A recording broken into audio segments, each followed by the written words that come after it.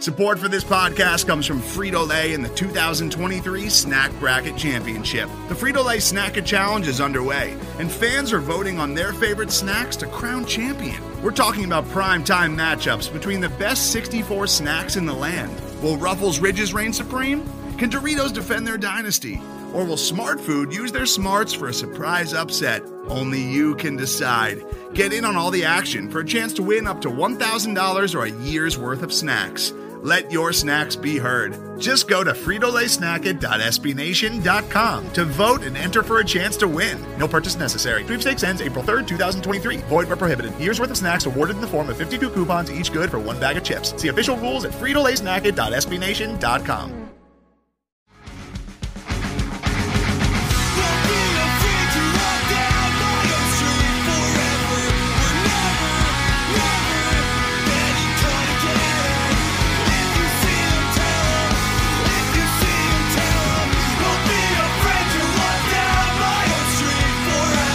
Welcome to Royals Review Radio, episode 12. I think we're episode 12.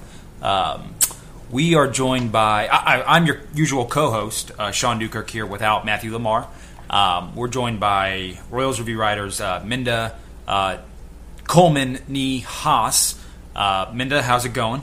It's going great. You're still married, right? Still married, yeah. Okay, good. And we've got Matt Jackson with a brand new microphone. Not to call him out, but he's very proud that he got a new mic just the other day. I'm less ashamed. Yep. And we've got two writers from Amazing Avenue with us here tonight. Jeffrey Paternostro. Did I get that right? Yes. Okay. And then we've got Greg Karam. Hello. Hey, Greg. Oh. Are you there, Greg? Yes, I am. Good. That would have been a major... We're off to a good start, Greg. Yeah. We actually don't have Greg. Let's cancel the podcast. All right, let's get this going here. So, fellas, how about the Mets making the World Series? In April, I think everybody across the board would lay down the odds the Mets weren't making the World Series, yet here we are. Is this big of a surprise, kind of the Mets fandom, or what are your thoughts there? Oh, yeah, it's a big surprise. I think that Jeff and I probably coming into the season had expectations more of maybe like an 84, 85. Like that would have been probably on the optimistic side of things. I think that we were both a little bit more pessimistic coming into the year. And then also the way things progressed as the season went on with some guys going down with injuries like Darno and Wright. And, it looked very bleak for a time there. Yeah, it was a very frustrating offseason, too, because you see the Nationals ran away with the division last year, make some big moves, bring in Max Scherzer, and the Mets' big offseason signing is Michael Kadire, giving up a draft pick to do it. They look, as Greg said, second wild card range. Coming into the season, there was sort of the projection systems had a glut of teams in that sort of like 80 to 85 win range behind the Dodgers, Cardinals, and Nationals as the presumptive division favorites.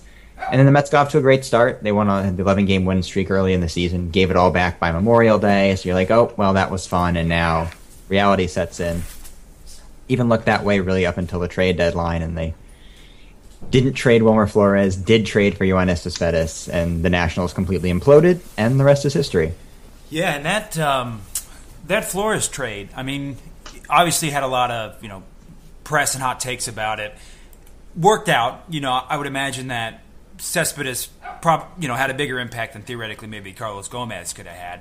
But speaking of kind of on Cespedes there, free agent obviously coming up there due to his contract. If you had the choice between spending the money hefty and signing Cespedes or re-signing maybe for a little more moderately Daniel Murphy, who's due to be a free agent, or Babe Ruth as he's now called, which one do you guys go for? Well, I would write Cespedes a blank check at this point. I think that's exactly what Jeff said earlier today, is that, there's more depth at the second base position within the organization right now. And Cespedes is the kind of bat that really it's an impact bat. And it's the kind of hitter that the Mets have really lacked for a few years. And we know that he's not going to be, continue to hit the way he did after he signed with the Mets, but it's still an impact bat, and I think that signing him would really lengthen the lineup. And so to answer your question, I would sign Cespedes. Yeah. There's really no reason they shouldn't be able to sign both. Realistically, we know what the Mets payroll we don't know specifically what the Mets payroll restrictions are. We do know the Mets have payroll restrictions, not really becoming of a team in New York City, but you're talking about somewhere between probably 35 and 40 million a year for these two players. Cespedes on a longer term deal than Murphy. There's no reason they shouldn't be able to afford that. I mean, I don't think either of those contracts look great on the back end, if that's true of any free agent deal for someone on the wrong side of 30, as we say. But to Greg's point, yeah, they could more easily replace Daniel Murphy's production at second base next year with Wilmer Flores or Dilson Herrera as one of their top prospects than I think they could replace Cespedes' production in the outfield. So it doesn't seem like, and it's always, maybe not always talked about, but the Wilpons, always have just kind of it's a negative connotation on that whenever someone, says Wilpon. They're not the reason for, and I'm just trying to key in on, you mentioned that they do have payroll. You always hear that, oh no, the Mets don't have payroll. Maybe what's the restriction as far as what is Wilpon, when it comes to signing free agents, does he have maybe an MO? Does he not spend big money, or is it even Wilpon's decision? It just comes up to, the GM. I think the Wilpons have always been very willing to spend money on this team when Bernie Madoff was giving them 20% back on their money every year. Since that spigot's been turned off, they have a lot of debt due. I mean, a lot of that financed this stadium. A lot of it financed SNY when they were first starting up. So there's a lot of debt due on that in the next few years, as there have been in the past few years. Howard Megdal, now at USA Today, has written a lot about that in the past. I don't really have time to rehash it during our World Series preview here. But I think you'll see it creep up a little bit more. They had a huge attendance bump this year. They've got the playoff money. There's going to be pressure on them to spend. Now, Daniel Murphy going off like he has in the playoffs makes it a little bit easier on them, I think, because they can bring him back and then maybe let Cespedes walk, and there's not as much of an outcry because of how good Murph's been. And, he alone maybe bumps them to 110 million next year. I could see them going maybe even to 115. But with all the money in the sport right now, they should easily be able to go, I think, 150, if not more. Mm-hmm. And it's just not going to happen in the foreseeable future. Yeah, and they've got the cap. It sounds like they're not needing to have Bobby Bonilla come back and play for them with the money they're paying him. I mean, they've got some room to work with, which you always kind of hear. You see the Yankees as the big spenders, and they've got a $200 million plus payroll. Then you've got kind of the little brother, as almost it seems, with the Mets there. So it sounds like, in verbatim for you, it's not they're the obligation to sign them. There's plenty of payroll on it, right? I think so, yeah. I mean, they have money coming off the books this year. They have a few contractually obligated raises, a few ARB raises. But look at this pitching staff, and that's the reason they're here. All those guys are making league minimum. Yeah. Every starter that's going to pitch in this series, they're shutdown reliever, all making league minimum. And I think Harvey and Familia are the only two that will be ARB1 going into next season. And that's still not going to be an onerous payroll ad. Yeah. Kind of speaking of rotation, what's Colon's outlook here? Is he just going to stay long man, it sounds like, or do you think he gets a start in this series at all? I think he's just going to be awesome. Yeah. Whatever he does. It sounds like they're committing to Steven Matz in Game 4, and I think they like... And you can certainly make an argument that based on how Matz has done his 2 postseason starts, you might want to roll the dice with Colon, especially home at City in the cold weather. But I think they like having the option of using him multi-innings out of the pen multiple times in the series. It just seems like he can throw every day, and there's no real change. He's not a max effort guy by any stretch of the imagination. So I don't really see a need for it. Greg, I know you've been banging the Colon should start over Matt Strum since September. Are you still staying with that? No, I'm actually really enjoying his current role and his flexibility out of the pen, because you'd have to, if you move Matt to the pen, you'd have to be a little bit more careful with him just because of he's young and he has some injury history there. So I think that Colon's, like you said, the rubber arm, not a max effort guy, gives you a lot of flexibility out of the pen. You can use him any day, multiple innings. Yeah, it kind of seems like he's, and other than what he adds to the actual field and playing, he's kind of like the Mets' Munenori Kawasaki, where he's just like an awesome character to have, just to boost team morale if you believe in the boosting of team morale, boosting performance. But other than just what he plays on the field, he's kind of just a fun guy just to have overall in the dugout, just because he's a goof, and B, he's just kind of obviously a larger guy who's older and just sticks out like a sore thumb whenever they're looking along the dugout. Yeah, nothing bothers him. It's just he's always got the same sort of flat, affected demeanor on his face no matter what. And I didn't actually realize this until I was doing research for a piece, but he's never actually pitched in the World Series before. He was on the 97 Indians team, but he didn't make the World Series roster. Oh, yeah, but so he's been around for, he played for the Expos. He's been around that long. So we kind of know about the pitching. We know that the four young guns there. What's maybe underrated about the Mets? What's the kind of thing that the casual Met fan is well aware of who Harvey and Syndergaard and Matz and all are, but who maybe they don't know about, or what's the more underrated? Is it defense? Is it maybe It's not defense. It's not right. Is it strength up the middle? What's the big thing that you think? Oh, I don't know. I mean, they have. I guess the national audience is probably not too familiar with Michael Conforto yet. Yeah.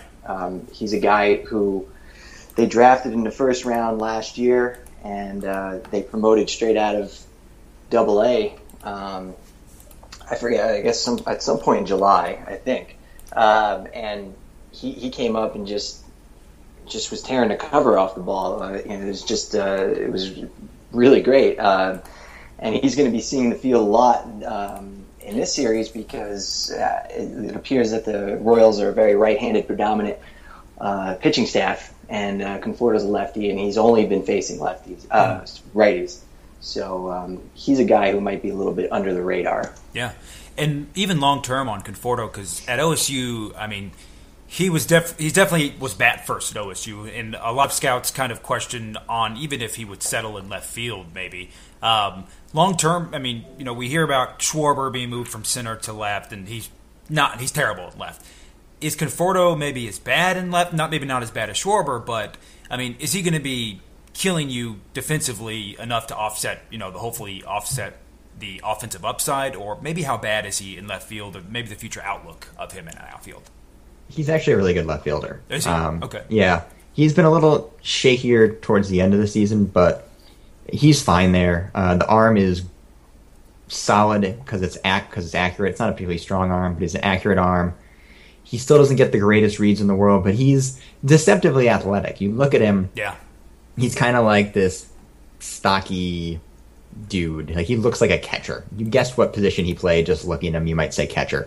But he's got pretty good baseball instincts. He runs well. I think I had him as just a 40 runner in the minors, only slightly below average. That'll play in left. The arm's good. He's more athletic. He can close on balls well. He's got good body control in the outfield. Eventually does that body go downhill in his late 20s and he has to move to first, or he's below average in a corner? Yeah, probably. But the dude's 22. I think he'll be, for the next 5 years, he'll be fine in left field. That's not really a concern I have. It's certainly not Kyle Schwarber, who looks like a catcher that's going to be a first baseman playing left field. Right. That makes Hanley Ramirez, well, maybe not as bad as Hanley's defense, but it's not pretty out there. It's Adam Dunn out there. Yeah. And kind of looking at, and we'll transition to the prospect side of things. Royals readers, you guys are well aware that I cover prospects with the Royals. Minda does as well, living in Omaha there. When you kind of look at, and we talked about this with Scott from Bluebird Banter, who writes for the Blue Jays. He does some prospect work there. They're very draft heavy for pitchers, or at least they were historically. The Mets maybe aren't, pitcher draft heavily necessarily, but they do have, their stars are mostly in their arms. And the thing you see, not across the board, but on multiple pitchers, when you talk Zach Wheeler, you talk Matt Harvey, Steven Matz, I'm probably missing somebody else that had Tommy John, but a lot of their kind of higher prospects all have Tommy John. Is that maybe an organizational concern, we think, or is that maybe just, kind of luck of the draw, 10 step? There's nothing you can do. They're pitchers. I haven't actually gone back and charted it. It's been one of my off-season projects. But I would say probably under Alderson, and these weren't all Alderson pitchers, mind you, But since 2011, I would guess there's probably at least 20 arms in the system that have had Tommy John surgery.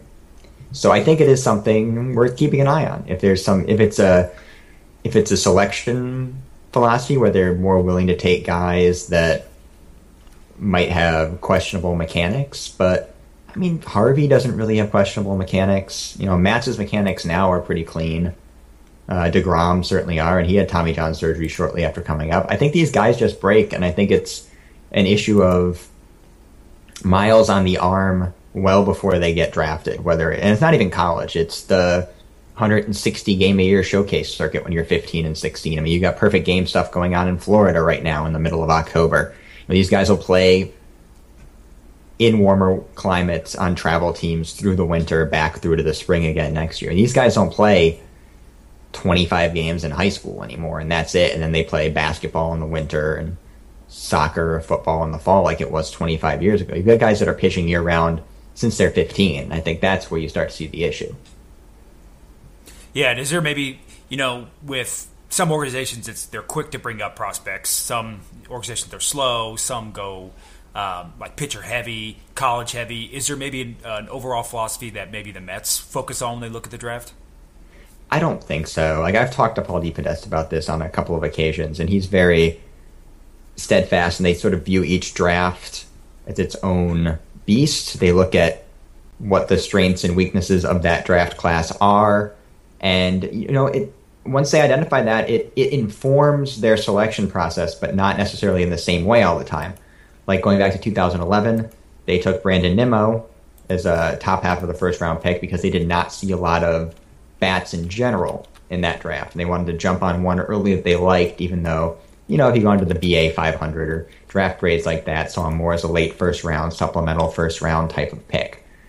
And they went pitching heavy later in the draft. They thought there was plenty of pitching depth. Other years they see there's a surplus. This year they thought there was a lot of prep pitching in general, but especially a lot of left-handed prep pitching. They loaded up on that in the first 10 rounds. So I don't think there's a particular system. There obviously have been very good at developing pitchers in the last few years. Up and down the system. It's not just Dan Warthen, though he gets a lot of the credit as a major league pitching coach, and he should. It's Glenn Abbott, it's Frank Viola. They have good pitching coaches up and down the minors. So I think maybe they think they can get more out of those later round picks. I mean, every single first round pick they've made, or I'll just say their top pick this year, they didn't have a first round pick, but every top pick they've made in the draft so far has been a bat, and almost exclusively a prep bat other than Conforto. So I don't think there's any rhyme or reason to it per se, other than sort of like best player available. They get their guy. Sure. And speaking of Nimmo, out of, I think, what was it, Wyoming or somewhere in the Cheyenne, Wyoming. Right.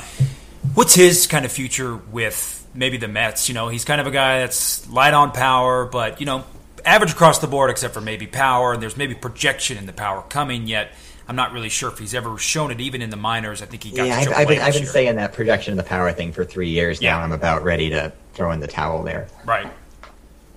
And that's how Minda, and you can attest to this, that's kind of how the Royals are with Jorge Bonifacio, where you hear every year, well, there's power in the bat, and he's got maybe average to plus hit tools, so that should bring out the power.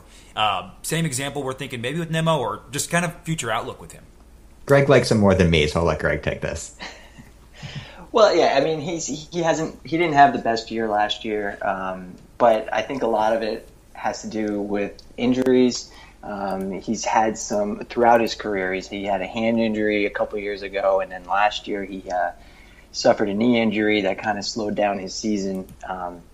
So I still think that there's some potential there, but you kind of are getting to the point where you kind of want to see it on the field before you can say that it might come eventually. Yeah. But that said, he's finished the season in AAA. If he comes back this year healthy, he still can profile as a center fielder, from what I understand, and there's still hope there, as there always is with these minor leaguers. But time's running out with him, I'd say. Yeah, and speaking of kind of prospects whose power is maybe hopefully emerging, I think we saw a bit of it with Dom Smith here. I'm sure you guys saw that question coming.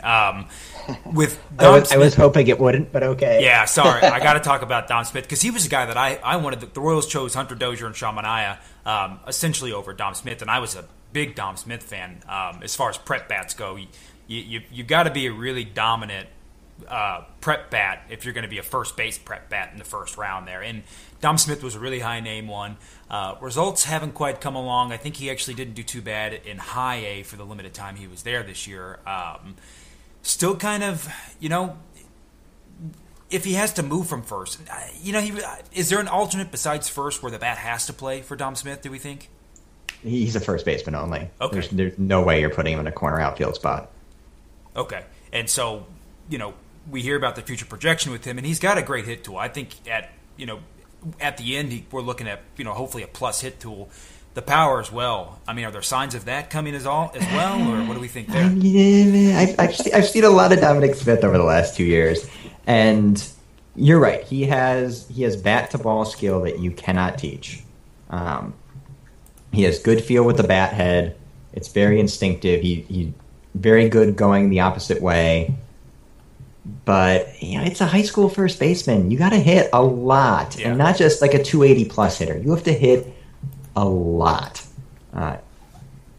and the body hasn't matured well over the last couple of years. He probably needs to lose about 25 pounds at this point, given his profile. Everyone sort of hangs their hat on sort of the James Loney comp for him, which I don't think is a great comp for a variety of reasons. Loney was much bigger. I mean, Dom Smith is 6 foot probably. Yeah. And you just don't see major league first basemen that look like that. Toby Hyde, who writes for SNY and was the voice of the Sand Gnats, saw him a lot last year and keeps throwing sort of the Derek Barton comp on him. As sort of a guy that gets to the majors but isn't an impact bat there. And I know he's lighting up the Arizona Fall League right now, and I know he's going to make offseason national top 100 lists, probably even some top 50s. It's just I don't love the profile. I just don't see the power coming. I think as soon as he starts to see next year in Double-A, plus fastballs on the inside part of the plate, he's going to get beat inside with that swing. He's never shown me even plus raw in batting practice, and I've seen a few of his VPs now.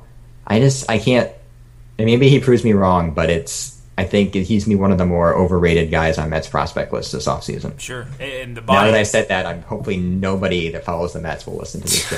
I'm going to hear about it. And I was wondering, I was thinking the body, I remember him being a little squattier in high school, but I was wondering, the body probably might get out of control, or at least needs to maybe shed some pounds there. What's going on with Rafael Montero? I was a big Montero believer as a number 3. I know he had a shoulder injury, but I totally lost track of what's going on with him. What's the latest news on him, at least the past couple months, or if there is any? Well, according to the Mets, he has a quote unquote shoulder injury. So there is some weird stuff going on there. At one point, I guess Terry Collins went down there to have a talk with him about how his rehab is going, which came out publicly, so I can say that should almost never come out publicly unless a team thinks he was dogging rehab, which it's very clear they think he was dogging rehab. And I know it was an issue for certain other players this year and in the past. There was a very famous, I think, Frank Francisco anecdote from that a couple of years ago. But, in a perfect world, he comes to spring training healthy next year. I haven't seen any sign of him in winter ball yet. He does have a winter ball team he throws with. In the Dominican, I forget who. Something I should again. This is a problem with the team being in the World Series. I don't have time to start any of my off-season projects, like finding out where guys are in winter ball. But he should be competing for a spot next year, whether it's in the pen or the rotation, assuming the shoulder gets back healthy. I heard he was 88 to 91 towards the end of rehab, which is not good. I mean, he's a guy that has to sort of live in the low 90s to survive because it's not. He's a command and control guy. He doesn't really have a wipeout secondary. I like the profile too, but shoulders are funky. When shoulders go, I've seen prospects just sort of mysteriously lose 5 miles an hour and just never comes back, and you never really know why. I don't know if that's what's happening with him or not, but I think he's going to have a very sort of uphill climb within the organization. I think his stock has dropped in their eyes. Yeah, we can confirm he still has a shoulder, though, right? Yeah, as far as I know. Okay, so we just know it's injured. We can confirm the existence of it. And kind of maybe last touch on like a minor leaguer. I also, for completely the wrong reasons, I did like Cesar Puello a little bit. Obviously, he's got a checkered past. Another Amazing Avenue Audio favorite. Good. Yes. Is he really? I figured everybody in the Mets organization, it'd be split. It's either, Mets fans either hate Puello or they love him because they saw what he did on maybe illegal terms, his really good season. What's the outlook on him?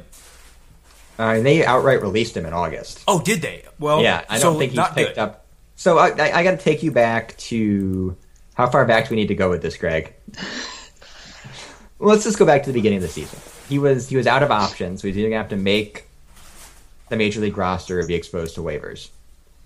And they kept him around really until the end of spring training. And I think after signing John Mayberry Jr. this offseason, they were really looking towards Mayberry as their sort of fourth, fifth outfielder, right-handed platoon guy for Duda and Granderson as needed, which would have been the role that Puello would have been best suited for, I think, sort of immediately on the 2015 team. So he was exposed to, they ended up optioning him, which means he had to go through waivers. And he cleared, but then there was some sort of shenanigans where he got pulled back with a back injury. And I guess they did an MRI and found something. So the Mets put him on the 60-day DL. And then really nothing happened for months and months and months. That was it. I was down in St. Lucie watching a GCL game in July, and he was sitting there eating sunflower seeds on the bench with some other rehabbing dudes. And then they outright released him. So when I say they've had an issue before with people dogging rehab, Puello might have been one of those guys. Okay. But yeah, we talked about him for years. I think all of us wanted him to get a extended look on the Major League roster at some point, just because he has more tools than anybody probably currently in the system. I guess Desmond Lindsay, who they drafted this year, would be comparable. But, I mean, it was legit. I saw a lot of him in Binghamton. And yes, I know Biogenesis. Biogenesis was shut down the previous summer, essentially. So he wouldn't have been getting any stuff for that year. We still don't know what he got. He paid his 50 games. I can't really get excited about that stuff. Yeah. But I did get excited about seeing him in Binghamton. It was a plus power, plus run, plus arm right fielder that started to develop some approach, started to get a little better feel for the strike zone as the season went on. Was still very raw. He had some injury issues in 2014 in Vegas, a concussion that wasn't really handled particularly well by anyone. And just sort of, he's one of those guys that just lost favor in the organization. And when you're that level of prospect, that's the kind of stuff that can happen. Yeah, and exactly. And he's kind of just sitting out there in the kind of wire waiting to be picked up, essentially. But it seems like, the Mets completely have, set sail on that. That's never coming back. Would you be surprised? That ship is sailed. I'd honestly, I think he'll probably pick up somewhere, but teams talk to each other. I think if there is more to the story, and I imagine there is more to the story, teams have that information. More to the story. Yeah. So we'll see. But he's a guy that could help. I think I made a joke the first time he cleared waivers back in April that he was probably the second best outfield option for the Phillies. At that point, they're running out like Sizemore and Dom Brown and who's gone now. Just waived as well. Yeah. Tools eventually get picked up. Yeah. Because of when they released him, nobody's really probably going to try to grab him and add him to their 40 in August because they have to carry him all off season. He'll probably pop up if he has a good winter ball again. He plays. I don't know who he plays for. He plays for Toros del Este in the Dominican. If he has a good winter ball, somebody will give him a shot at camp in the spring. Yeah. And kind of speaking about field options, Granderson, had his first. Maybe not. It's been years. I think I'm pretty comfortable saying it's been years since he's had a really big year. And I think he was a 5-win player or so, according to Fangraphs. Sorry, I always quote Fangraphs instead of BP. Jeffrey. It's about this. It's about the same as. Yeah. It's the same in all three WAR metrics. What did he do? What did he do differently this year? And I don't think he did a ton differently. It just worked. Yeah. He had a really bad April in 2014, and that skewed his season numbers somewhat. but he really took to the leadoff role. That's still like Citi Field's still a park. If you can yank balls down the right field line, for all the talk about how much of a pitcher's park it is, you can get balls out. You can, it's not Yankee Stadium, obviously, that Granderson had to, didn't have that short a porch to shoot for, but you can, sneak 20 home run seasons out there, I think, as a pull power lefty guy in that park. And, he just ground out at bats after bat. It became almost a running joke on Mets Twitter, like the daily Granderson walk against like a tough lefty. He'd fall behind 0-2, get it back to 3-2 and work a walk, or get a big hit. It's just, he doesn't get talked about a ton because he was just sort of consistent throughout the entire season. Yeah. He was their leadoff hitter. He didn't have a big run like Cespedes did. He doesn't have sort of the light tower power that Lucas Duda can show. He just kind of did his thing. It was also, a lot of that's fueled by really, really good defensive numbers in right field that were not there in 2014 because his arm is not good. And Greg can back me up on this. For some reason, teams stopped running on Granderson this year. Yeah, it's just very strange. I was going to say that, a lot of the value that he's added this year, didn't just come from the bat. He's been so much better in the field, and it's been kind of baffling to see teams just not challenge that arm, especially from right field going first to third. They just haven't been testing him, and I haven't actually seen his arm improve that much. It's just that it hasn't. The opportunities, I guess, just have not showed up. And I think he's a good defender in a corner generally at this point in his career. Like, his range is fine, his instincts are fine. Like, he's still a very good athletic outfielder, and it's right field, so whatever. But it's just been one of those weird things. But I do think he has made genuine offensive improvements, and he's really been a big factor at the top of the lineup. Yeah, and he was last year. He was a 1-win player. He got $45 million left on the deal. Does that contract kind of looks like maybe the remaining $30 million's not such a around the neck there? Yeah, I think he can probably be. Again, it's the skill set he's showing right now, the type of player he is at the moment, should age all right, I think.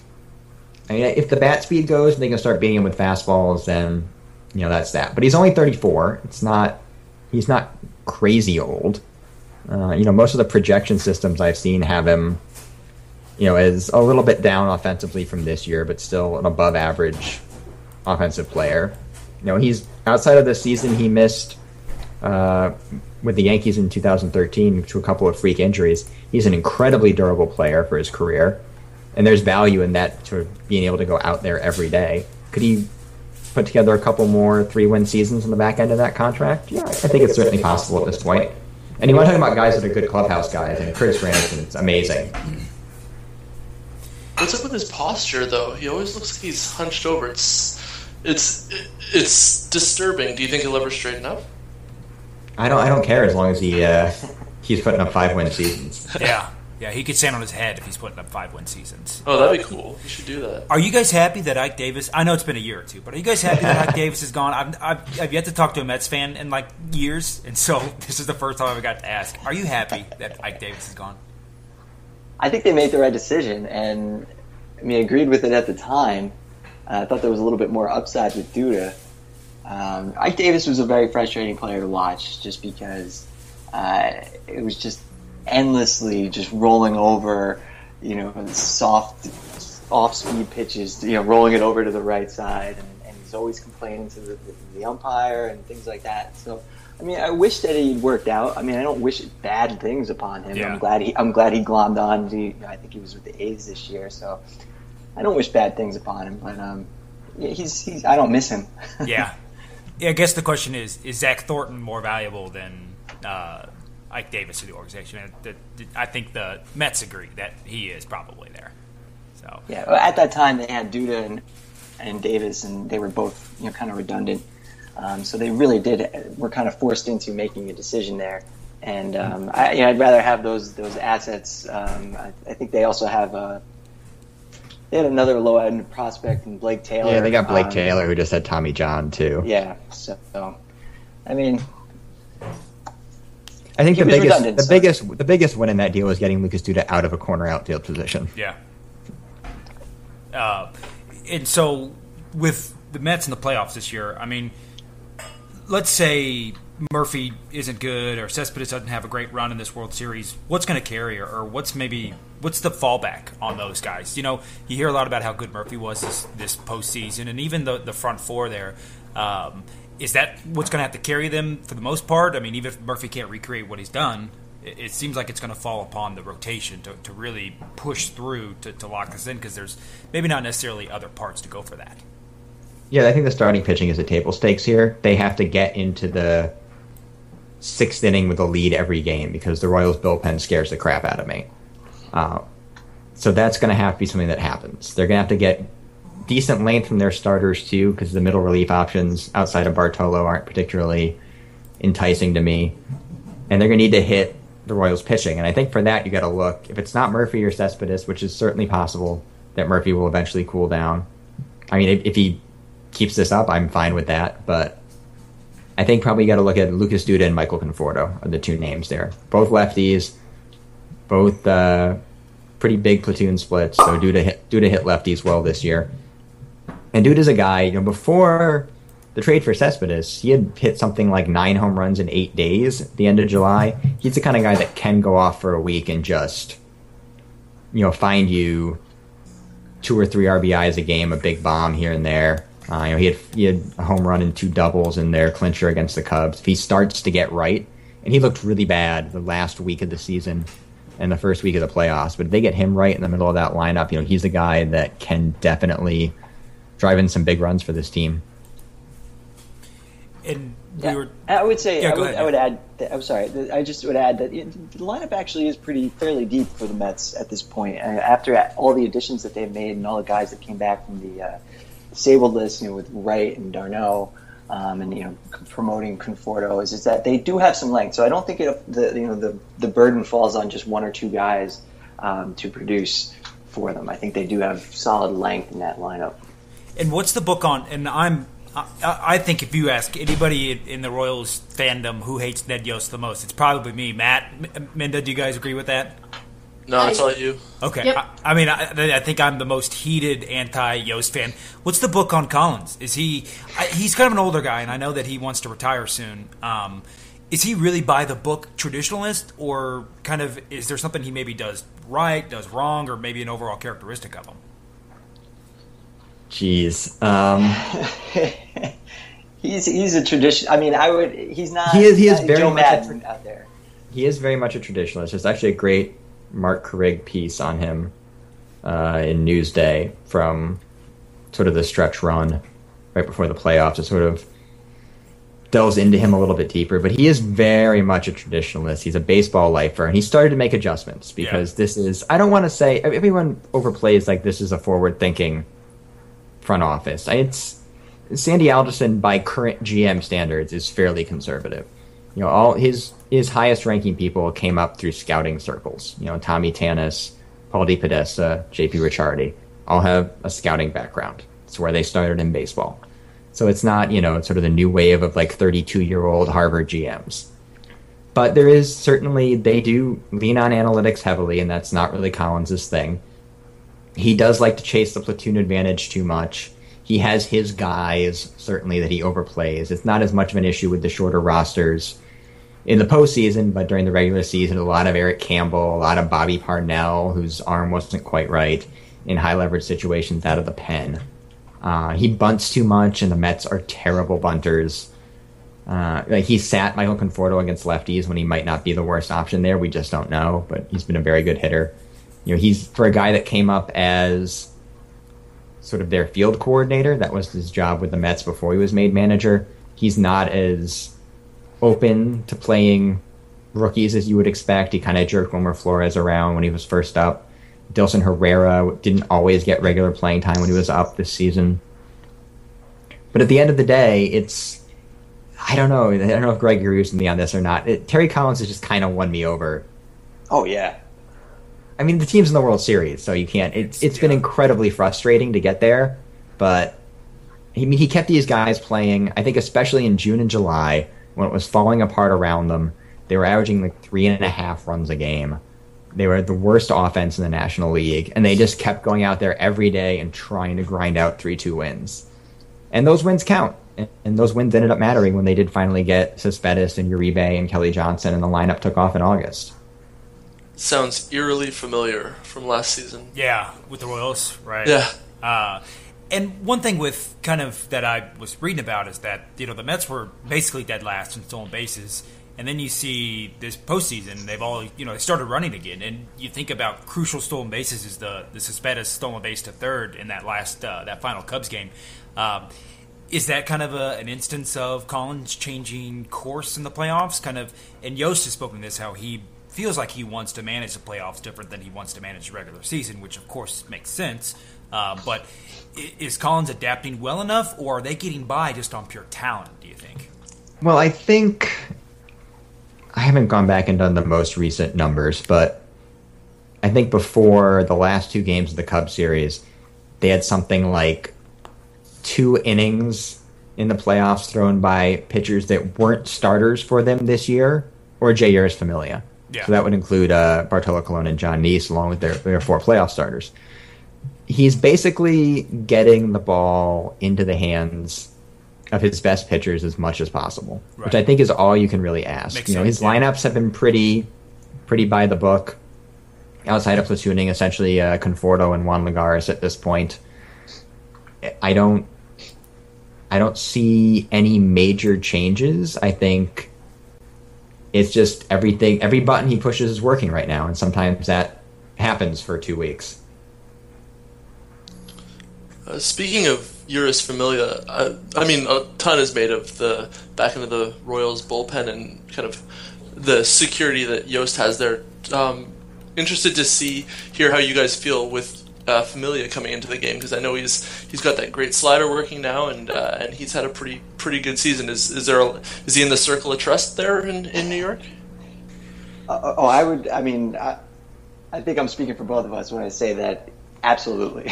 I mean, he was kind of pushed into this closer role this year because of Mejia having an injury and then also being suspended, and he did really well with it.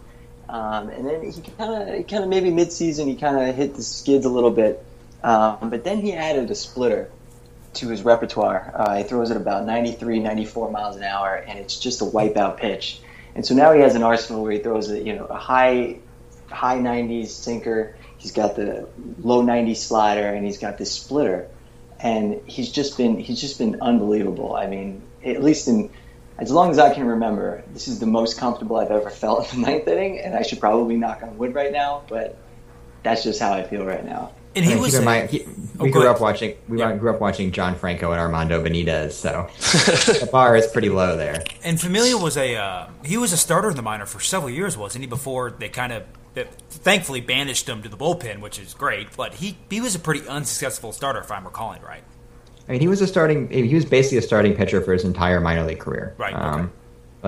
He started a full year in Buffalo, and that was their AAA affiliate. You know, he made one. I think he made one year. He made a couple top 100 lists as like a back end top 100 guy after a good season in Binghamton. But it was always sort of like, well, if the changeup gets there, he's got the big body, the starter's build. But you know, as a starting pitching prospect, he was like 94 to 96, sort of more of a humpy slider, slurvy thing, and sort of a changeup that was never quite there. And he was basically a 2-pitch guy out of the pen last year.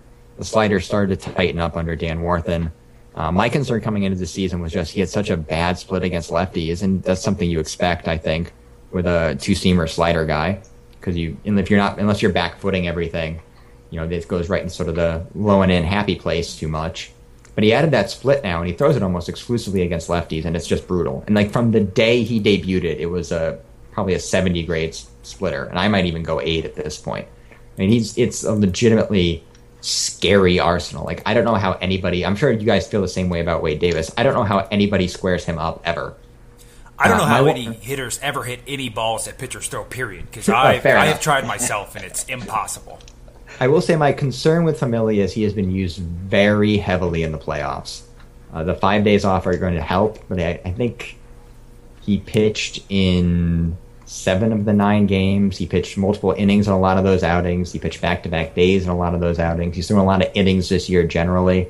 The stuff is down a little bit velocity-wise from where it was maybe 2 months ago. Some of that might just be weather. It was pretty cold in New York and Chicago, and that's when it was especially noticeable. The fastball was more like 95 to 97, which is still plenty with the movement he gets on it as a two-seamer, but we're used to seeing 97 to 99.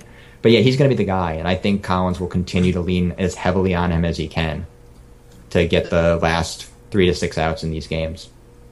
And interested to hear your thoughts on Clippard as well. I know when they dealt terrifies me. Okay, because when they dealt for him, I kind of expected him to take over the closing duties. Based on his record in previous season, he's been pretty great for a few years, and so he terrifies you. Maybe just talk a little bit about the season he's had since joining the Mets. Well, we saw him a lot of the Nationals when he was there, and he was a very good pitcher then, very good late inning reliever, plus fastball, wipeout changeup. The peripherals have gone downhill this year, but he's always been a guy that's been able to outperform his peripherals because he gets really weak fly ball contact, a lot of pop ups, a lot of sort of shallow little donks, guys out in front of the changeup, sort of dumping little pops into shallow left field, that kind of stuff. It's just actually having to watch it day in and day out when he's throwing these 91 mile an hour fastballs and these high 82 mile an hour changeups in every count. And you get how it works. You immediately understand that, okay, it's not elite stuff anymore, but the changeup looks exactly the same coming out of the hand as the fastball. You can even tell that from TV. You don't need to be behind home plate or anything. But it's just seeing him, it's a one-trick pony, and seeing him do it over and over again terrifies me. Because when it doesn't work, the ball goes 450 feet. And it's been doing that a lot lately. Yeah, it was also, And listeners take note, Clippard is another failed starter turned reliever. It's almost like the best relievers are failed starters. It's a pattern. Obviously, of course, sarcastically says that. But so how are Yankees fans taking this? Usually you hear them kind of gloat, but have you guys run across any fans who say 27 championships, we don't care about this one? Or do you kind of get a gloat a bit to them? Greg, you're the native New Yorker, so I'll... Yeah, well, no. The only time I really bump into it is in the office, and they seem kind of, I guess it's an unusual position for them, so they seem kind of bitter, which is strange, and they think that I'm kind of walking around with a little bit of a swagger when I'm just walking around, just like a normal guy, I'm not doing anything different, but you can tell it bothers them because they like their position as like you said earlier, the bigger brother or whatever. Although I kind of shudder at that. I agree. I'm sorry. I apologize. But it's very sweet from our perspective. It feels really good. I'm wearing my Mets hat around the city all the time, and it just feels different, when I'm wearing it now than I did, over the past few years. Yeah, and Royals fans are kind of nice to get off this night against Cardinals fans a bit. But anyway, so fellas, thanks for coming on. It should be hopefully a good series. Hopefully it's only 4 games long, and the Royals are done by. In good news, the Royals are done by what would be Saturday. Otherwise, I'm not happy to go to New York. Love to just finish 2 games in New York, but should be good. Fellas, any kind of last words you've got for us, or kind of anything we didn't touch upon that you want Royals fans to kind of know about the Mets? You should all. Do you want to get the full J. Urasmilli experience? You should go listen to his entrance music, which has sort of become a fan favorite. It's called Danza Kuduro by Don Omar. Nice. You might have seen it in Fast Five. I think it's in there. I'll link to that in the write up for this. Minda, Matt, Minda, I know you're the quiet of the bunch. I didn't mean to talk over you. Did you have any good questions for these fellas? I didn't have any good questions, nor really any bad questions. I'm just listening and learning. You didn't have any questions because I covered everything you wanted to talk about, right? Absolutely, Sean. Credit to me. As usual, the co-host, as normal. So good. So you guys can follow, and I obviously implore you to do so. You guys can follow Greg on Twitter. We always do Twitter shout-outs on Royals Review Radio. Greg Karam, Karam, one word. Greg, rank your Twitter on 1 to 10 scale. How Twitter active are you, and how good are the tweets? No. 2080 scale. 2080 scale. Oh, and the 2080, I'm about a 30 Twitterer. That's about right. He's not a good tweeter. Okay. I'm not a great tweeter. So maybe don't follow Greg on Twitter. Yeah, don't follow me. Follow somebody else. Hey, follow Jeffrey, who has his own Twitter. It goes by Jeff. JEFFPATERNOSTRO. Paternostro. And what's the origin of that last name, if you don't mind me asking? It's Italian for our father. Figured so. Now you've got to grade your Twitter. I'm a pretty good tweeter. I'm not gonna lie. I'm pretty good on the Twitter. Unfortunately, it's one of those things where there's a lot of second division soccer tweeting. There's a fair amount of wrestling tweeting. I didn't think what else I tweet about. It's not baseball. Other than that, it's mostly yelling about Mets games. But I'm probably too active on Twitter. I tweet too much. But I would say I'm probably a plus Twitter. And I meant to ask you earlier. Did you work under famed prospect guru Jason Parks, or were you post Parks? Period. I am post Parks. Post Parks. Okay. Yes. Good. I was going to see how he's doing. I know he's loving being with the Cubs, I'd imagine, but I can say this now because the season's over. Yeah, I ran into him this year. Yeah, I know Jason pretty well, so we definitely had some long off the record conversations in hotel bars about things. Yeah. as you do on the road. I would figure, and because then I was kind of crying on Twitter. It's kind of, we lost Parks, then we just lost Kylie. For us folks that don't write for prospect websites necessarily, we lost Kylie McDaniel recently too to the Braves. So it's kind of, they're taking all of our good prospect writers. Is that something maybe? Are you interested in that eventually? I mean, if the Mets, or even if not the Mets, if somebody else came along and said, "Hey, come be a scout for us," would you consider that? You think, or do you kind of like your position now with what you're doing? I kind of like my position now. I'm not going to say no to a team job necessarily if it came along. I find it unlikely that it will come along. Yeah. At least not in the next year or two. So I don't really worry about that. I just, I do my thing. I get in my car. I go where I go. I file what I file. I'm not really looking for anything like that. It's like it's a pay cut. People don't realize it. Yeah. Yeah, definitely. Like my wife is doing sort of the follow your dream and not make much money job. One of us has to do the real one. Yeah. Who's next to go? Who's the next brightest? There's a lot of bright minds at BP, but maybe who do you think's next? If you could speculate, if you want to speculate, you don't have to. I mean, I wouldn't be shocked if Al Skrupa gets a team job this winter. He makes me look like super #slack. He's always at games. I always run into him because he's always at games. Like amateur, pro, anywhere in New England. Like if there's a high school kid in Connecticut that might go in the 8th round in the draft, he's there. Like watching him on some terrible high school field. He works harder than anybody else I know in the business right now. So great Twitter follow as well for listeners if you want to follow Al. I certainly do. Okay, good fellas. Thanks for coming on. Good luck to you guys in the next, like I said, hopefully only 4, but possibly 7 games. Royals Review listeners, Minda, Matt, and I are going to talk after this great music break. I don't know what artist we're going to play, but I'll make sure it's a great song. So awesome, Jeff, Greg, thanks for having you guys on. You fellas have a good evening. Thanks for having us. Thanks.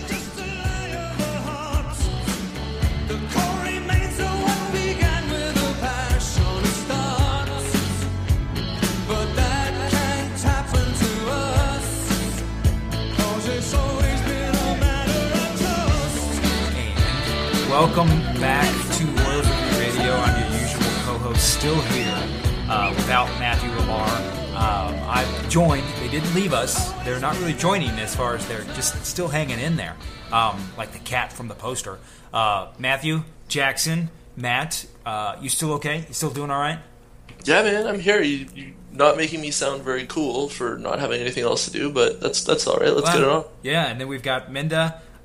Still married, right, Minda? Between the break, you didn't get divorced? Nope. Okay. Still here. Good. Assuming this bit goes after the Mets bit, I think I have to. I think I just pigeonholed us into doing it now. That you did. They won't get the joke if they hear this part first. So if you're listening, media res, I think is the literature term. Start at the beginning. Don't start from here. Start at the beginning. So let's segue on. The Royals. Back-to-back ALCS champions. What are we doing? What's that all about? That's kind of great, isn't it, guys? It's a glorious time to be free. Yeah. Minda, are you pretty pumped? I am. It took a while to really hit me until I was actually in the car driving to Walgreens the next day, and it just was like, wait, holy crap, what? Did you have to pull over?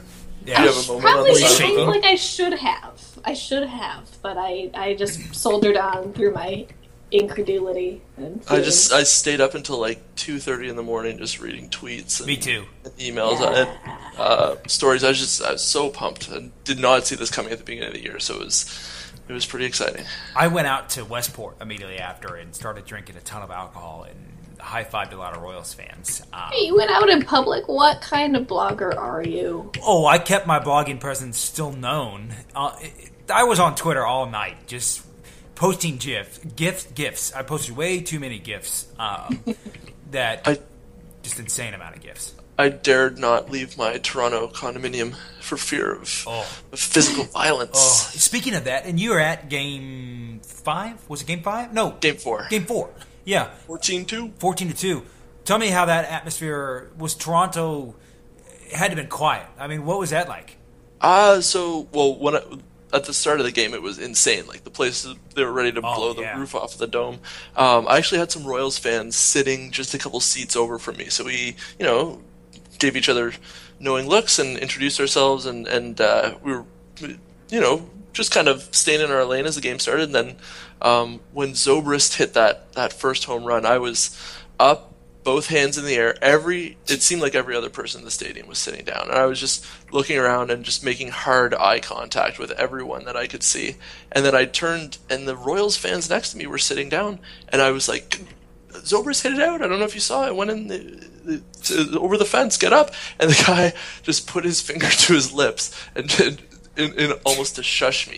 I think he was a little bit afraid of what was going to happen. I noticed later that his wife, I think, was pregnant, so maybe he just didn't want to stir up any trouble with her there in that condition, which I completely understand. But the whole time I was just through the roof. It was an awesome game, most fun I've ever had at the ballpark by far. And I imagine, because one of my best friends lives up in Toronto. He goes to Toronto University. I think he's a philosophy guy up there, and he said that he said that Toronto fans were not very happy, especially when he went into school the next day.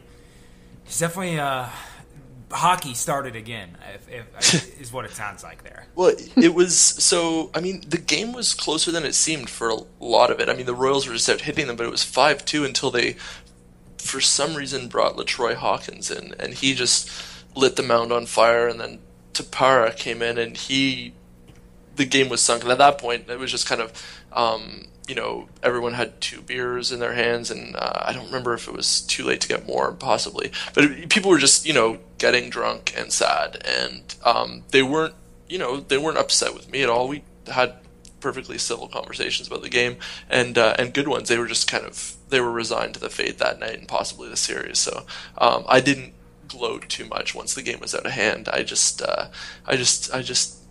enjoyed myself so much. Yeah. And yeah, with Game 5, which obviously was not the best game of the series, it started off okay and then kind of went downhill from there. Matt, you were in Toronto, but you didn't go to that game, right? No, I didn't make it. I take full responsibility for that one. That game, that was tough. I mean, I'm not a rational fan. I can admit that. When the Royals are going bad, I feel like they're never going to score another run ever. And that was the game too where Bautista drew the walk on that kind of controversial pitch that you outlined pretty extensively in your piece. Yeah, not too happy about. Well, not that I feel like, and writing has kind of turned me into this, that I'm much more objective than subjective kind of now, maybe as a writer, and especially with prospects, I try to do that, even though still a bit of fan base can sometimes come through. But yeah, that's one of those where, I mean, in the modern game, it was a strike, but in the rule book, it wasn't a strike, and that's one of those where it wasn't quite 50-50 call necessarily, but it was definitely one that there's a really, not famous saying, but the Cubs broadcasters, they say all the time, they say that, not saying that it wasn't a strike, just saying, or not saying that it wasn't a ball, just saying it didn't have to be, which is kind of a good saying for that pitch right there, is that it was a strike, but it was really a strike because there was a ball because the umpire called it a ball, not necessarily because it was a clear cut definition ball. And then of course turned the whole kind of series around, especially with loading the bases, and then Volquez probably should have been done at that point. Though everybody agreed that if he really probably should have been done to start the inning, especially with the Jays' kind of main guys coming up, right? Absolutely. I don't know what it is about Volquez. It just, anecdotally, I guess, it just seems like Ned just loses all sense with Volquez specifically as to when to take him out. Yeah, it was game 1 too when he had that rough 6th inning. It definitely seems like he's like the archetype of the times through the order penalty. Yeah, let me see. And I imagine, like all pitchers, he probably does worse, or most pitchers, he does worse third time through the order. But let me see how maybe poorly he does or doesn't do there. But yeah, I mean, and we were going to talk about this maybe a little bit, but we can kind of dive into a bit now. With Herrera there, Ned's kind of got the bullpen at this point set where it goes Herrera, Madsen, Davis, which you can kind of argue. You can't argue about Davis, but you can argue between Herrera and Madsen who needs to go first. And it's not necessarily, and this is kind of maybe an issue with Ned in general, is that he likes his innings. He likes Herrera in the 7th, Madsen in the 8th, Davis in the 9th, regardless of who it is. I mean, it could be Babe Ruth, Joe DiMaggio, Lou Gehrig all consecutively. And if that happens in the 8th, it's going to be Madsen. However, Herrera probably he's not as good necessarily this year as Madsen, but historically, I feel like we trust him a bit more, especially when it comes to home runs. Do you guys think that? Yeah, go ahead. Yeah. Oh, he's got the swing and miss stuff, yeah. Like elite swing and miss stuff that Madsen doesn't necessarily. I mean, Madsen gets the case too, but I was looking at a tweet earlier. I think Herrera had the same number of swing and misses as I want to say Matt Harvey over the playoffs so far. Okay. He's in like the top 10 or top 15 swing and misses in the playoffs. I'll find that tweet while you guys are talking, but I think especially in those situations where you're in a jam or you're facing the toughest part of the order, you want a guy that's not going to let the ball even come and play, and Herrera is your guy when it comes to missing bats. So I think maybe not having them married to roles quite as much, and just dictating their usage in the 6th, 7th, and 8th based on who's coming up it's got to be the way to go. Amanda, agree? In theory, where I stick though is that I get that just from the human element kind of thing. Like if a guy, I don't know, it's true that relievers are strange human beings. But also they're such extreme like creatures of habit when they can be. So if they're assigned that inning, it's like that's they probably go through their like getting ready process, both mentally and physically, with that inning in mind. Yeah. Whether or not that's right or the best, I don't know. But they're the humans on the field, and I don't know. Like I found that. Sorry, Minda. No, go for it. I mean, I'm totally Lee judging out here, but like, I don't know. If a guy thinks he's the best in the 7th inning, then he's gonna be in. If you put him in some other time and he doesn't feel that that's his inning, I don't know. Maybe there's something to that, but just don't advocate for anyone to be strangled, all right? Not ever. Okay, so I found the tweet. It's Darren Willman, the guy that runs Baseball Savant, who he's a prince. He gives us all the data, so we don't have to scrape the files every night. Anyway, the top guys go DeGrom 58, Syndergaard 42, Arrieta 41, Estrada 40, Greinke 36, Price 34, and then Herrera and Harvey were both tied with 32 swing and misses during the playoffs. And so, I mean, if we're not counting Price as a reliever, then he's the only reliever on the board with a bunch of the best starters in baseball. So, right. I mean, he's in a groove right now. I think he should be... if you believe in momentum, and the rational side of my brain doesn't, but the terrified side of my brain that roots for teams during the World Series does.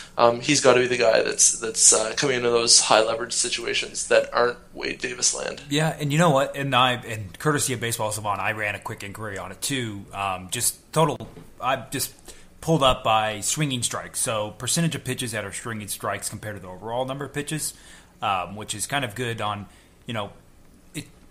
it's a rate stat showing that, hey, a guy could throw 300 pitches. If he gets 100, obviously he's going to get more swinging strikes than some guy who only throws 2 pitches. But on a percentage basis, Herrera is actually the number one. By far. Yeah, he's got roughly 23% of his pitches he's thrown this postseason have all gone for swinging strikes, which is number one. Danny Duffy actually is number 2 at 22.2 repeating. Get him out there, Ned. So Duffy's been pitching well, and it's a lot of relievers, of course. And then Madsen's not way down the list, but he's 16th at 16%. So yeah, I mean, Herrera's the guy that if you're looking for a strikeout, which you don't put Aaron Crow in as Ned Yost did a couple years back to get the strikeout, which obviously didn't work out. But Herrera's been kind of the guy that you really do want facing, especially against the Blue Jays lineup, who very home run heavy. When they hit fly balls, those fly balls usually go for home runs more than any other team. And Madsen, not that he's home run prone, but Herrera historically, didn't give up a home run last year, and didn't give up a home run until somewhere halfway through the season. So he's kind of the guy that, you can have your 7th and 8th innings, but if the 7th inning's coming up where it's the good part of the lineup, 1 through 3 or 2 through 4 or any kind of manner like that, you probably want Herrera in there. To put that number, that whiff percentage in context that you just gave, that's like the best pitcher's best pitch in baseball. That's insane. Like if you're comparing him to starting pitchers, that's like the best starter's best pitch. Yeah. And so naturally, we're on to Game 6. And Game 6 was maybe not my favorite game. You know what? It was one of my favorite games. Maybe not my favorite, but it's up there. I think that game's probably in the top 5 of all games that I've maybe seen. Maybe top 5 might be generous, but somewhere in that range. Did you guys get to watch all of it? Minda, I know that maybe you didn't get to watch most of it, but you did catch the end, right? Yeah. Long story short-ish, the University of Nebraska Omaha has a really, really, really good hockey team. Number 1, actually. Undefeated and whatnot. And they played their first game in a brand new arena Friday night, so I was there photographing it. That rain delay was a godsend for me because it allowed me to finish photographing hockey and drive home, and arrived at my brother's house just in time for the game to resume. So I'm going to credit the late inning awesomeness to my arrival in front of the TV. Yeah. No more hockey talk. How many times do I have to tell you guys on this podcast, we do not talk hockey. It's not a sport. It's 2 weeks in a row that we've gone hockey. Jeez, I can't stand it. So, Matt, did you watch the game live, or did you? Hell yes. Yeah, I figured so. I watched it with the Jays game at my place. Oh, nice. It was pretty great. You know what? It's super duper credit to Wade Davis. They actually, I have MLB Network on kind of in the background, and they were just showing a recap of the 9th inning, and man, he really wiggled out of that. I think he had 2nd and 3rd, no outs, and I think a run scores historically, they usually get 1.5 runs for that whole inning, and he of course gave up 0 runs. Got kind of lucky, maybe not lucky, but. Got a little help from the man in black. Right. That Revere pitch might not have been a ball, or might not have been a strike. Probably wasn't a strike. And Navarro got a pretty generous call as well. And Navarro too. But then both of them struck out swinging, right? Yeah. Yeah. So, I mean, but for Revere in that position, you've had that call on you. You can't let the next pitch. You can't look at the next pitch that you're taking. But man, did you see him go after the garbage can in the dugout? If he put a swing That's what I'm saying, the ball like he put on that garbage can, he'd be another power hitter in that lineup, and he might lead the team in home runs. That was impressive. He was taking some cuts. Yeah, and that's one of those where it's like, okay, you can complain about ball 2, you can complain about strike 2, but when strike 3 is a swinging strike on a junk pitch in the dirt, at that point you kind of lose a little bit of credibility. You're like, okay, sure, you laid off probably, ball 4, but you also just swung at ball 4 too, the very next pitch. I don't know if it was ball 3 or ball 4 at that point, but would have been ball 4. Ball 4. Okay. It would have been ball 3 at that point. He was 2-2. Right. Okay. So ball 3. Okay. But I don't know. I was pretty conciliatory with my Royals friends after that game, but I don't think any of them will be listening to this, so I can speak my mind freely. I mean, that's the kind of thing where if you leave it, it's in an elimination game. You're in Game 6, ready to get eliminated. Those are tough calls to take, but you're in a position where there's just no margin for error. So as much as it's tough to win a game on those calls, the Royals just outplayed them the entire series, other than Game 5, really. So, I think the better team still won in terms of those series. I think the Jays had a great team overall, but I think we were also going to talk about the other good fortune that the Royals had. Amish Bartman Part 2. I don't remember his name. They say it's not like Keith. Anyways, my first question is, who goes to a baseball game when they're on Rumspringa to begin with? Because, I figured you'd be out partying rather than go to check out Game 5 of the ALCS, but I don't know. I've never been on Rumspringa, so. They don't serve beer at Kauffman anymore? No, that was just brutal. I mean, that's good. Did you see him? I love that he lied, though. And I'll see if I can. I'll probably put those images together, the actual image of where he said he caught the ball and then where he actually got the ball. Because it wasn't even close. His hand is over the. His hand was like he might as well have just put his hand above his head and said, "I caught it here." He could have just said, "Oh, I didn't catch it. It wasn't me." At the same point. At that, when you lie that much, and it's great. You can't really. It was actually not too close as far as what I can recall. It wasn't like, oh man, he didn't jump onto the field and catch the ball. He reached over, but no, I think his I don't think it was conclusive either. His glove was clearly moving forward. I don't know when the ball hit his glove, right. But he was stabbing it out there. So whether it hit his glove before and he moved it down over the wall a little bit, or whether he caught it at the lip of the wall and it would have, maybe bounced up off the top of the wall and been a double or ground rule double even. It's really hard to say. But just I hope this is a message to all Royals fans in attendance. Just keep your hands to yourself when you're around the field of play, whether you got your glove or not. Let's make sure that it's outside of the boundary lines. Yeah, he definitely. I'm looking at the images right now. He definitely he's got it like right up against the lip of the wall from the backside, and he clearly has it over. It's multiple people reach for it too, so it's not like he just happened to be the guy that caught it, but there were at least 3 or 4 of the gloves that were handedly reaching over the wall to catch it there. So yeah, we need some public service announcements in the K before Game 1 of the World Series. That's for sure. They used to have a light electric shock in the railing. So, they used to have I think a great little public service thing. I don't think they do it on the board anymore, but it was on the old Kauffman Crown Vision thing. They had it for like 10, 15 years. It was the same dorky animation thing. One other kind of, maybe not controversial, but one other kind of talking point. Well, there were multiple, but one other one was kind of, there was a lot of praise with the Lorenzo Cain scoring from first on what was a Hosmer single. But I think we can all agree that wasn't just a liner up the middle. That's generous calling it a single, right? It was a single, but generous it's understating that it was a single. It was a well-struck single. Yeah.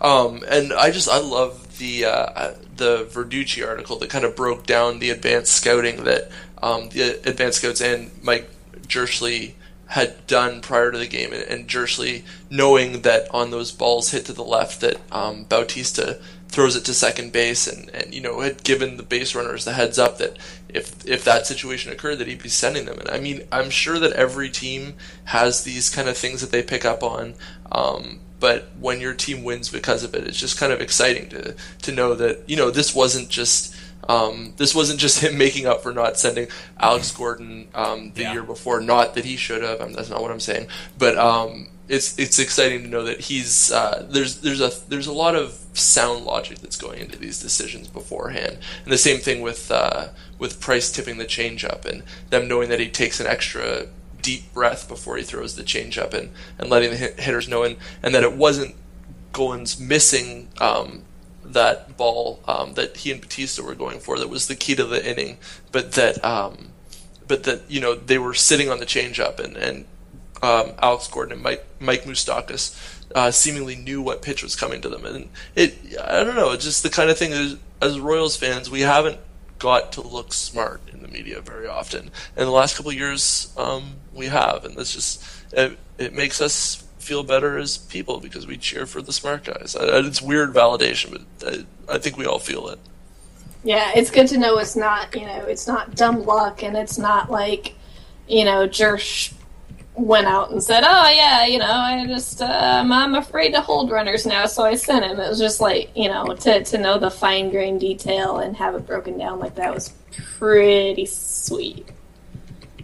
And Ventura was pretty cool in that game. I mean, I'm perpetually worried every time Ventura takes the mound.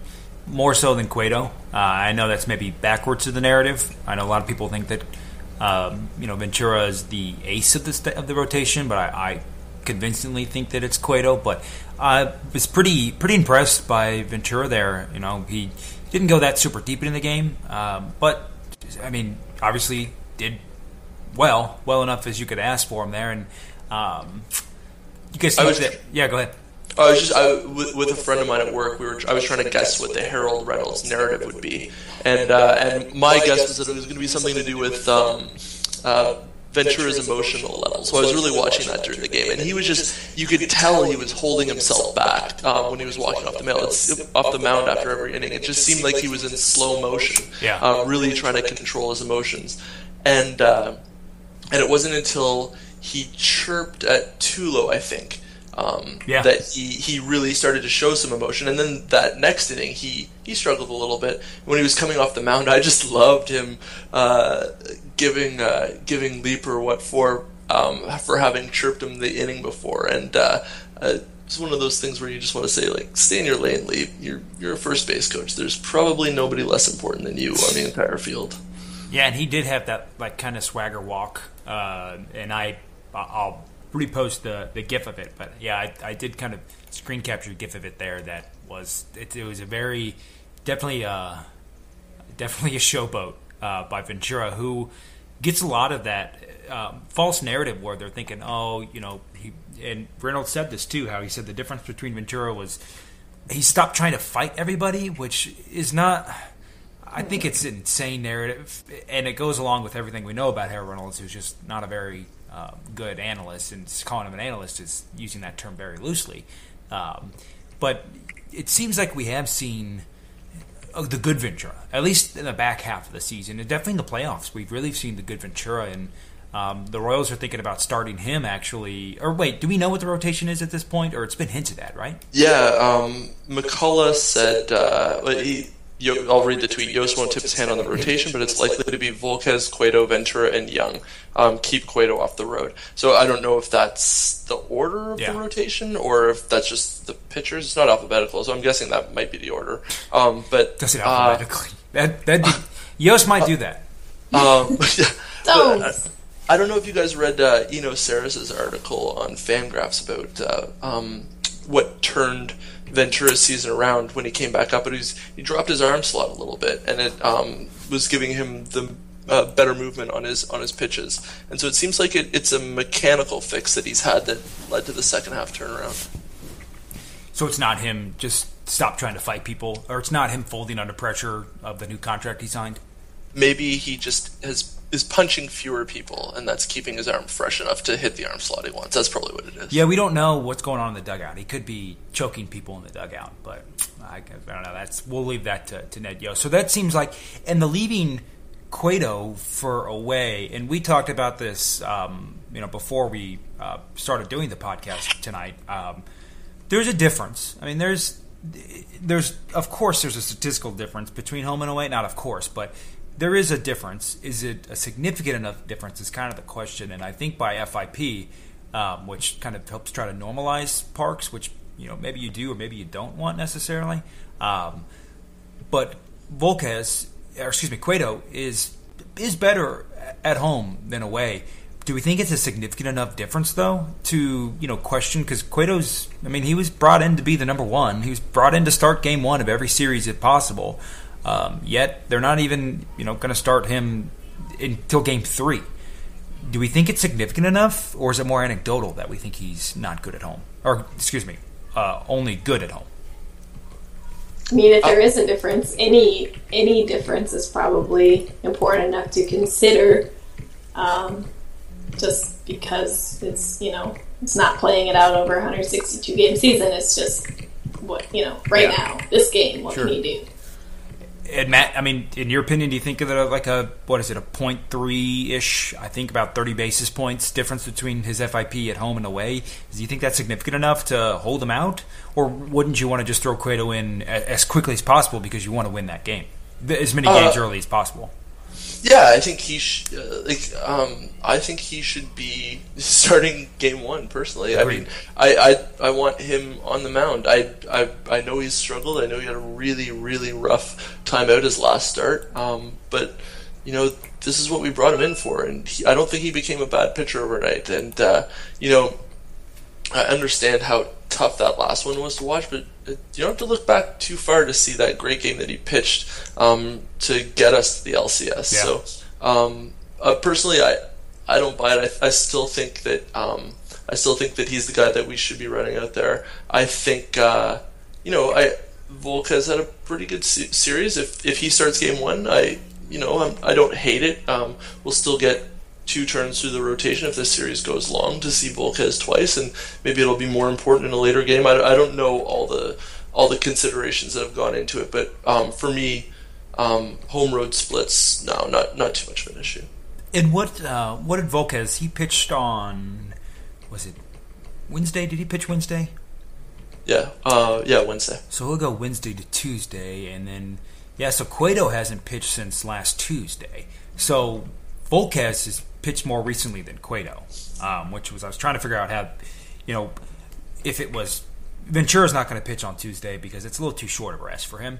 You'd like to give him the full 5 days, but you think he would start Cueto because Cueto has pitched, more at an earlier date than Volquez has. So that's I think we just don't know what's going on behind the scenes. I know that Cueto said that he didn't want to start on short rest. It could be that was for a reason of he's got a little something that he's working on. He wants an extra day in the trainer's room to get something sorted out. So I don't know that this is necessarily a stuff-based decision or a confidence-based decision. Yeah.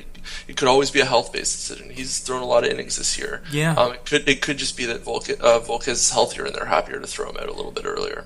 Yeah, because you would think that you'd want. Because if you start, your game 1 starter is ready to pitch by game 5, I think, or is it game 6? Yeah, no, usually by game 6 there. So you're guaranteed. You're still kind of guaranteed 2 Cueto starts, but you get the Cueto start if it goes 7.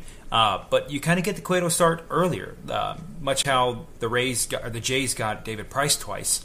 We're going to get Volquez twice, more than likely, unless it gets a sweep or a short series. But you would want to win that game 6 if it came down to needing a game 6 and a game 7. And Cueto, I think, gives you your best chance to win that game than what Volquez would.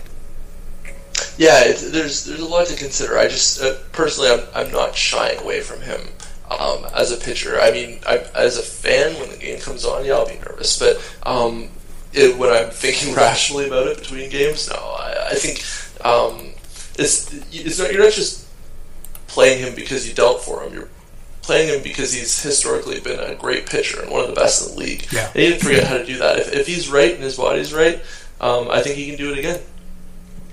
Menda, thoughts? I agree with that. I wasn't advocating for not pitching him. I'm just in pointing out that maybe they're trying to find any teeny tiny edge. I just I would pitch Cueto game 1, but I'm also not horribly offended by Volquez going, except then that it makes it odd. It makes it basically forever between Cueto starts, and that's what gives me more pause than anything. Are you? Is it too long of rest? Do you secretly hold a grudge against Cueto because he's what's keeping you from seeing a puffier Brandon Finnegan in AAA? Yeah, it's true. I do miss my and John puppy Lamb. Finnegan. And John Lamb. You don't get to see John Lamb anymore either. Which actually, on a personal level, is both. It is upsetting. Like I do consider Lamb a friend, but it's also awesome that he got to actually see a lot of Major League action. So yeah, are the Louisville Bats? Are they in the Pacific Coast or are they in the International League? No, national. They're in the other league. Yeah. No, not the Reds. The Bat Louisville. Yeah. Okay. Yeah. You're right. They're in the International League. Okay. So then you really probably, unless they played in the AAA championship, you wouldn't get to see them. Oh well. Right. And John Lamb's great dad. It was super nice. I finally got to meet him after all this time. Finally got to meet in person this summer. So. Anyway. Game 6 is over. Royals, we're going to go to the World Series for 2 straight years. Matt, you brought up a good point. Kind of coincidentally, it sounds like I think the Royals are playing for the second consecutive year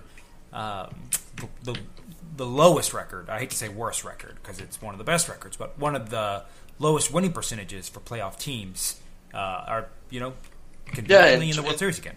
In 2014, the Giants were tied with the Pirates for the lowest record of any National League postseason team.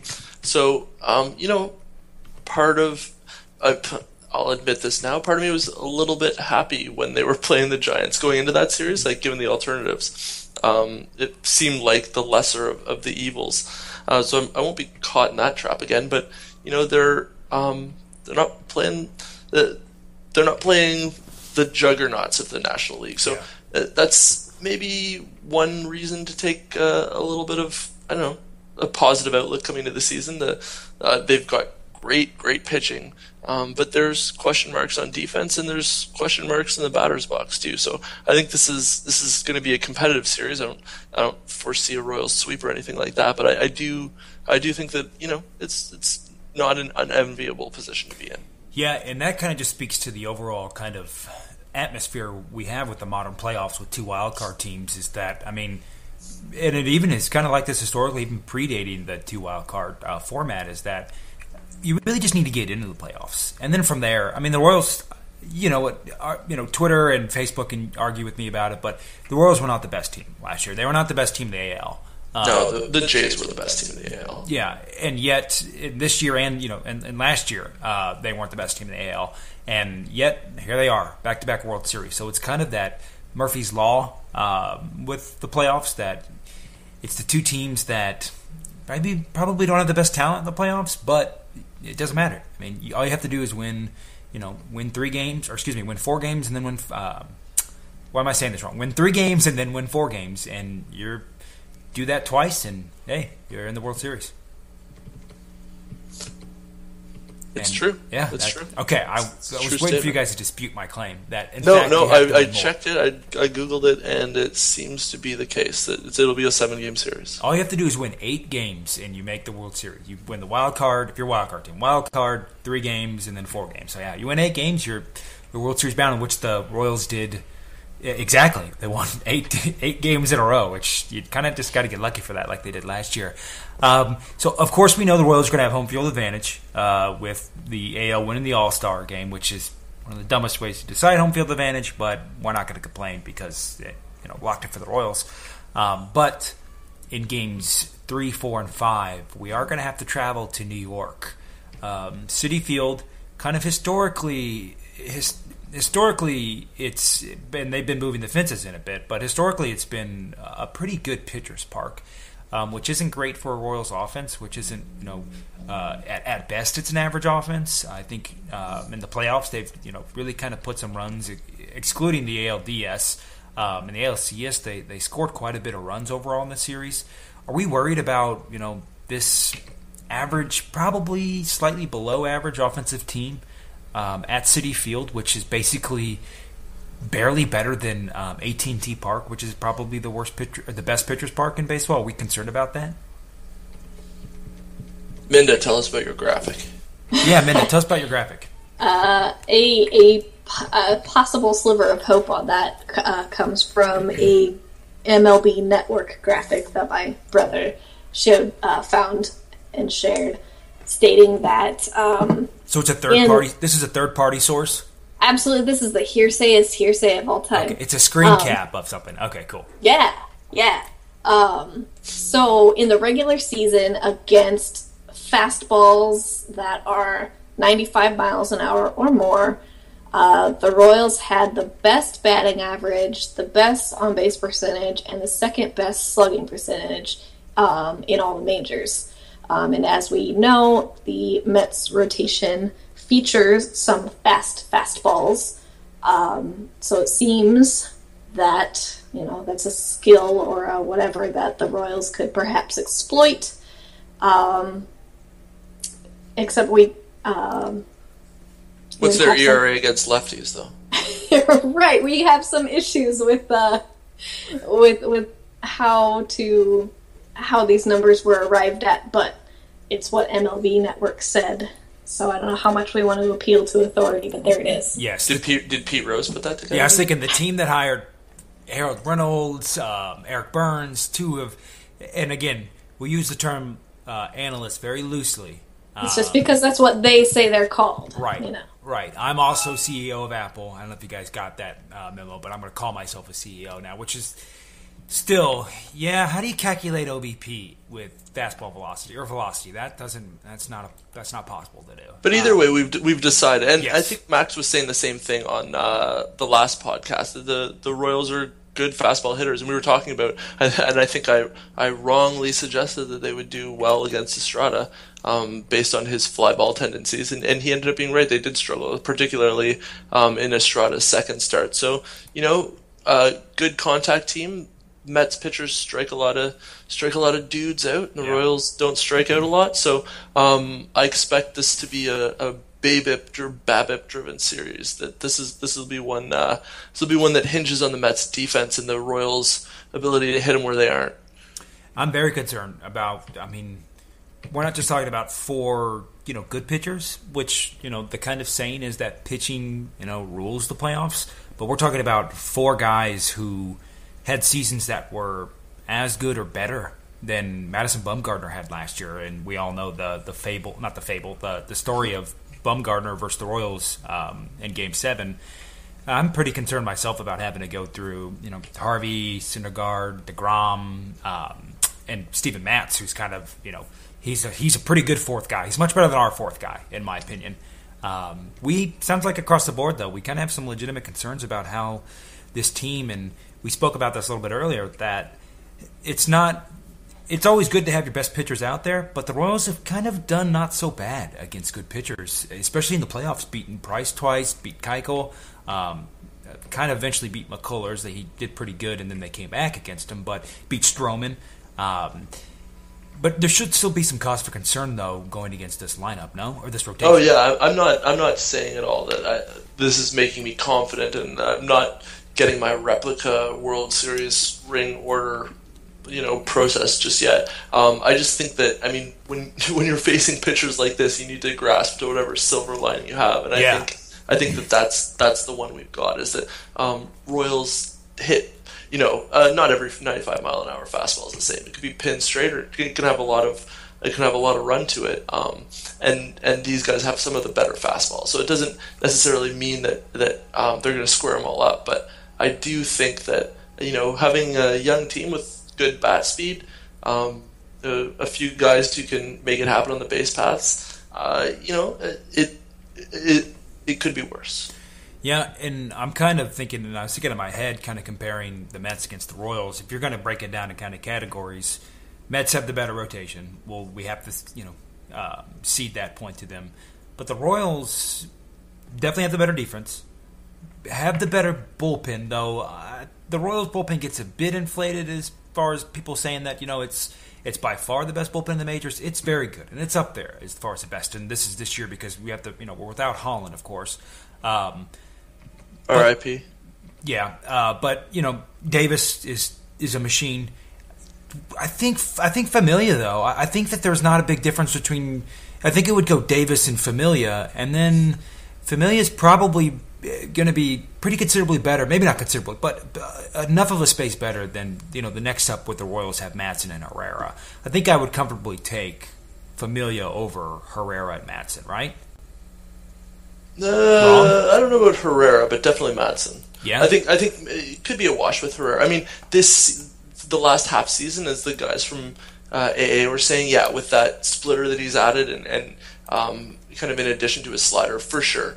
But I think Herrera's been one of the best for the last 2 years. One of the best non-closers, certainly in the league. One of the better. There can't be a better seventh inning man out there if that's what his role is right now. Yeah. So I'd say between the two of them, I'd put it at a wash. Yeah, and I think it's a wash for offense as well. I think the Royals and Mets, neither one of them have awesome, although the kind of Royals kind of get batted down by, they've got, three guys, or I think they actually have four guys, I want to say, whose WRC plus is better than 120 or 110 or something. So they've got a few, above average hitters, but then they've also got, Rios and Escobar, and especially with the bane of my existence having Escobar lead off, which is probably going to continue, given that he just won the ALCS MVP. Yeah.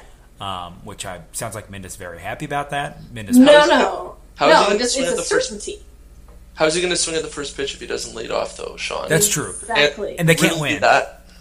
You can't ambush with the ninth hitter. Then that's a sneak attack. Yeah, and you know what? The Royals, actually, if you don't include pitchers, the Mets have a 105 WRC plus, and the Royals have 100. So the Mets offense is a little bit better than I was giving them credit for. So I think, we've got the Mets rotation is better, the Mets offense is better. I think you had another category, though, Sean. Defense. No, there's another category still from that article you were reading. We'll get into that. Well, no. Let's not tease that one just yet. I thought we were going there. But I think it's all queued up. Well, yeah, we'll do it in like 2 seconds. So we've got the offense is better, the starting rotations is better.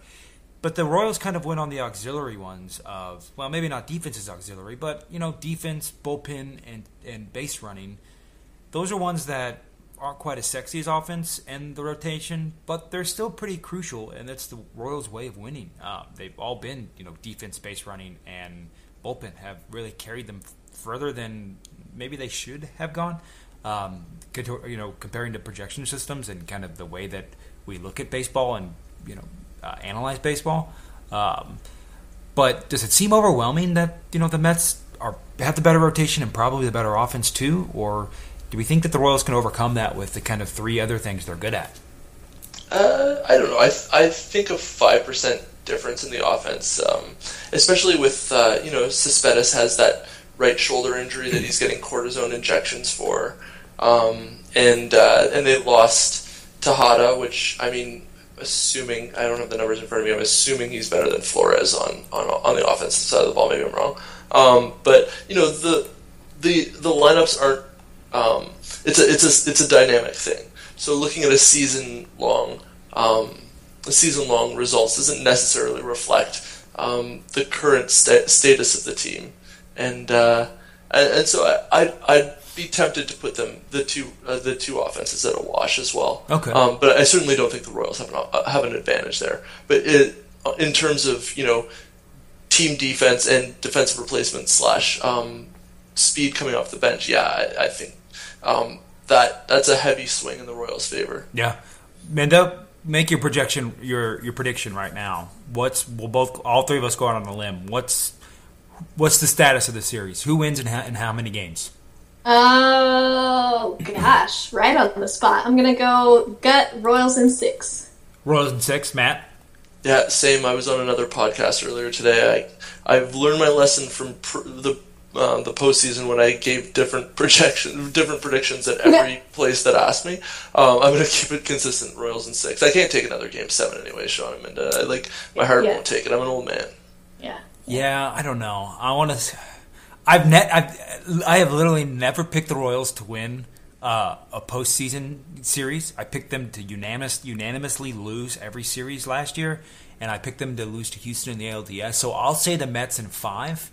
And just hope that I'm again wrong on this, but I can't flip it now. I'm being way too Ned Yosti and kind of living by luck. Yeah, this is the prediction equivalent of batting SK leadoff, but I mean, Yeah, if it exactly. I'm works, just you thinking just the have to same go thing. with And it. it kills me that I am doing something similar to I that. know, and it's on the record for all to hear. Look what you've become, Sean. Everything you hate. One thing I do hate is this USA Today article I was reading that Matt hinted at earlier, is that Great thing.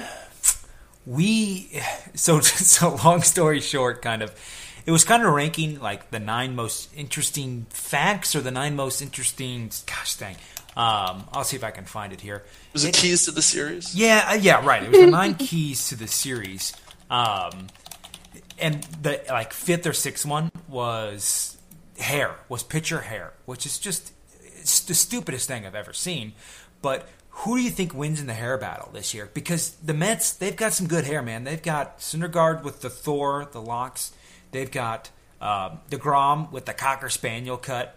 But the Royals, you got Volquez with a nice old grandpa head of hair. He's got the George Jefferson. Right, the George Jefferson. And then you've got Cueto with the good dreads. With the nice red ombre effect. Very in. That is very subtle. now. I didn't notice that. Okay. Yeah. I think Ventura's got normal hair. Ventura's got a very classic fro. I love Yeah. Ventura's hair. It's very sweet. He does have the fro. Davis's hair is more. Oh, Luke's got the long hair. Luke's kind of got a bit of the hippie look with the long beard and that kind of shaggy hair. But Yeah, he's got a Westphalia Volkswagen van for sure in the parking lot. And I think Bartolo Colon might have a perm. I'm not 100% certain, but I think he has a perm. I don't know, man. The Mets have some strong pitching hair. They really do. I think we might give them the win on Is that one. okay? Yeah, maybe we have to redo our predictions, Minda. I think this is the deciding Yeah, you factor. guys didn't factor in hair. I didn't. My gut was not ready to measure hair. I had to think analytically, and but I'll still stick with Rosen 6. Rosen's One Big thing mistake. I know. Well, one thing this USA Today article, if you want to call it that, really has going for it that I must recommend is evidently each of the 9 items contains a poll, and I know how much we at Royals Review love series of polls. Yes. And So- I wanted to read this article and I tried to Google it, but I think USA Today might be blocked in Canada. I don't know. You guys, maybe you can send me a screenshot later. wait, what? Seriously? You copy and paste it and publish it on Canada Today. And then- Perfect. Yeah. Canada Today is so hot right now. I hear it. It's 9 extremely important factors that could determine the Mets-Royals World Series. So pitcher hair is one of the extremely. Not Are only you is sure it that's not important. BuzzFeed, Sean? I'm you positive. Sure you're looking at the right URL? Well, it's on FTW.USA Today. I don't know if that's their Onion Oh, version. for the win? Yeah, is that a specific thing, or maybe that's like their funner site? Because bullet Yeah, point number it's like 6, the knot graphs. Oh, they're is it not really? graphs. Oh, that's not Yeah. fun. Because number 6 bullet point is Carlos Beltran's Hall of Fame plaque. Is it going to be a Met or a Royal? Let me see. 'Cause was he on the Mets? He wasn't on the Mets for that long. He was part of that Zach Wheeler trade, and that he was only on there for like 2 He years. was on I the. wanna He say. was there for a while. He was just hurt the whole time. He had that microfracture Oh surgery. wow, yeah. You know what? He was. I was thinking he was barely there, but He just He played like 50 was. games. He But didn't. He just how didn't that play any affects games. this World Series is a mystery to this old lady. wait, what am I thinking wrong? Because that Zach Wheeler has not been in the Mets organization since 2005. I don't think that's. No, they traded him to San Francisco, and that's how they got Zach Wheeler. Oh, yeah. Oh, right. They traded him away for Zach Wheeler. Okay, sorry. I actually got it backwards. I was like, there's no way. So, yeah, he was in the Mets for quite some time. Okay. But, I don't know. Is he a Royal, though? If he goes Hall of Fame, is he a Royal? Or do you think he's a Met? I think he's probably... He's got to be. No, he's an Astro, Sean. If he's anybody, he's an Astro. Not a Cardinal? No, he's a Yankee or he's an Astro. There's no way. I'm going to pull this up for you right now. He was on the Astros. He had that crazy postseason with the Astros. Legitimately, he had that great one, but he was there for like 3 weeks. Yeah, he played 90 games for the Astros. The Mets, he played 150, 140, 144, 160. So, I mean, he probably played 500 or so games with the Mets. I think but he accrued most of it. Oh, man, that's a tough one. I don't know. We can make that. I'll make that a poll in the article here. So for That's you, one. yeah, for you listeners, go ahead and vote on the poll if Beltran. I already know the unanimous choice is going to be the Royals, anyways. But I'll put it out there just Just make it if he didn't go in as a Royal, which team would he go in as? Okay.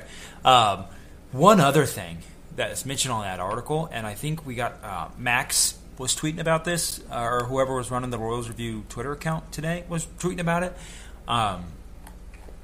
Bagels versus barbecue. It's patently ridiculous. A bagel is not a meal. Yeah. Matt, Matt, you're more than welcome to vote, even though you don't really get a vote in this choice. Don't you guys barbecue your bagels? It's the same thing. I know. I didn't think about that. No, Montreal bagels are pretty legit, but I didn't. I guess New York's got them too. But you have to go barbecue. Come on, please. Bagels just bum me out, man. They're just like, you think that you're really gonna like it, and it's almost like a donut, but it's not as good as a donut. But it's still. I'll take a croissant over a bagel. I'll take a donut, a croissant. What am I missing here? The little triangle-shaped things. I'll take one. Not a strudel. Wait, a turnover? I'll take a turnover over a bagel. I'm thinking of maybe stuff that are breakfast. Basically, the whole Pillsbury catalog. Right, a croissant. I'll take anything over a bagel. I feel like you could put as much. What's the not salmon? What is it? Lox. You can put as much lox on it as you want. Bagels are just so boring, man. I'm not gonna diss a bagel. I like a bagel. Yeah, me too. I'll smash a bagel in the morning, but yeah. I mean barbecue all day. Do they have? And that's from a dude from Toronto. So do they have? That's impartial. Do they have Einstein Brothers up in Canada? No, there's no, because that's kind of the bagel emporium here in the U.S. At least it used to be. I don't know. Oh, man, am I missing an American bagel company? I feel like Einstein's that's kind of the thing, yeah. We don't have one in Omaha, but it's the thing. And Omaha's still running just fine without an Einstein. Same thing with Kansas City. Right. There's not a lot of Einsteins here, and we're doing okay. And it's curious they wouldn't do pizza, which you think that's kind of what New York is synonymous for. You go on down to Sparrow's, you get your New York-style pizza, and you're good to go. You're fine Italian.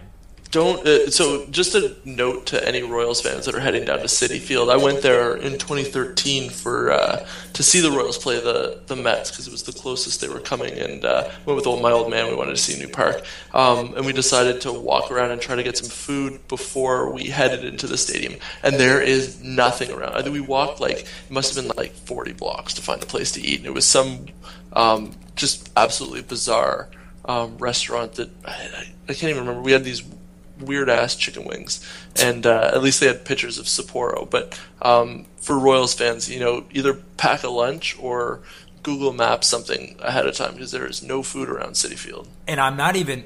And they actually just opened a Shake Shack and a McFadden's. They just opened a Shake Shack, for what I can remember. But I pulled up Citi Field, and here's going to be the part where we just riff on the Mets and make fun of them, even though they're going to win in 5 games. So they can take it then. So, looking at Google Maps, and I just typed in Citi Field on Google Maps, I count. Let me list the businesses that automatically popped up that are literally just across the street: Clearway Auto Parts, Muffler, BCA Auto Parts, Royal Used Car, Sunrise Auto Parts, Trading Auto Parts, T-Mina Auto Parts.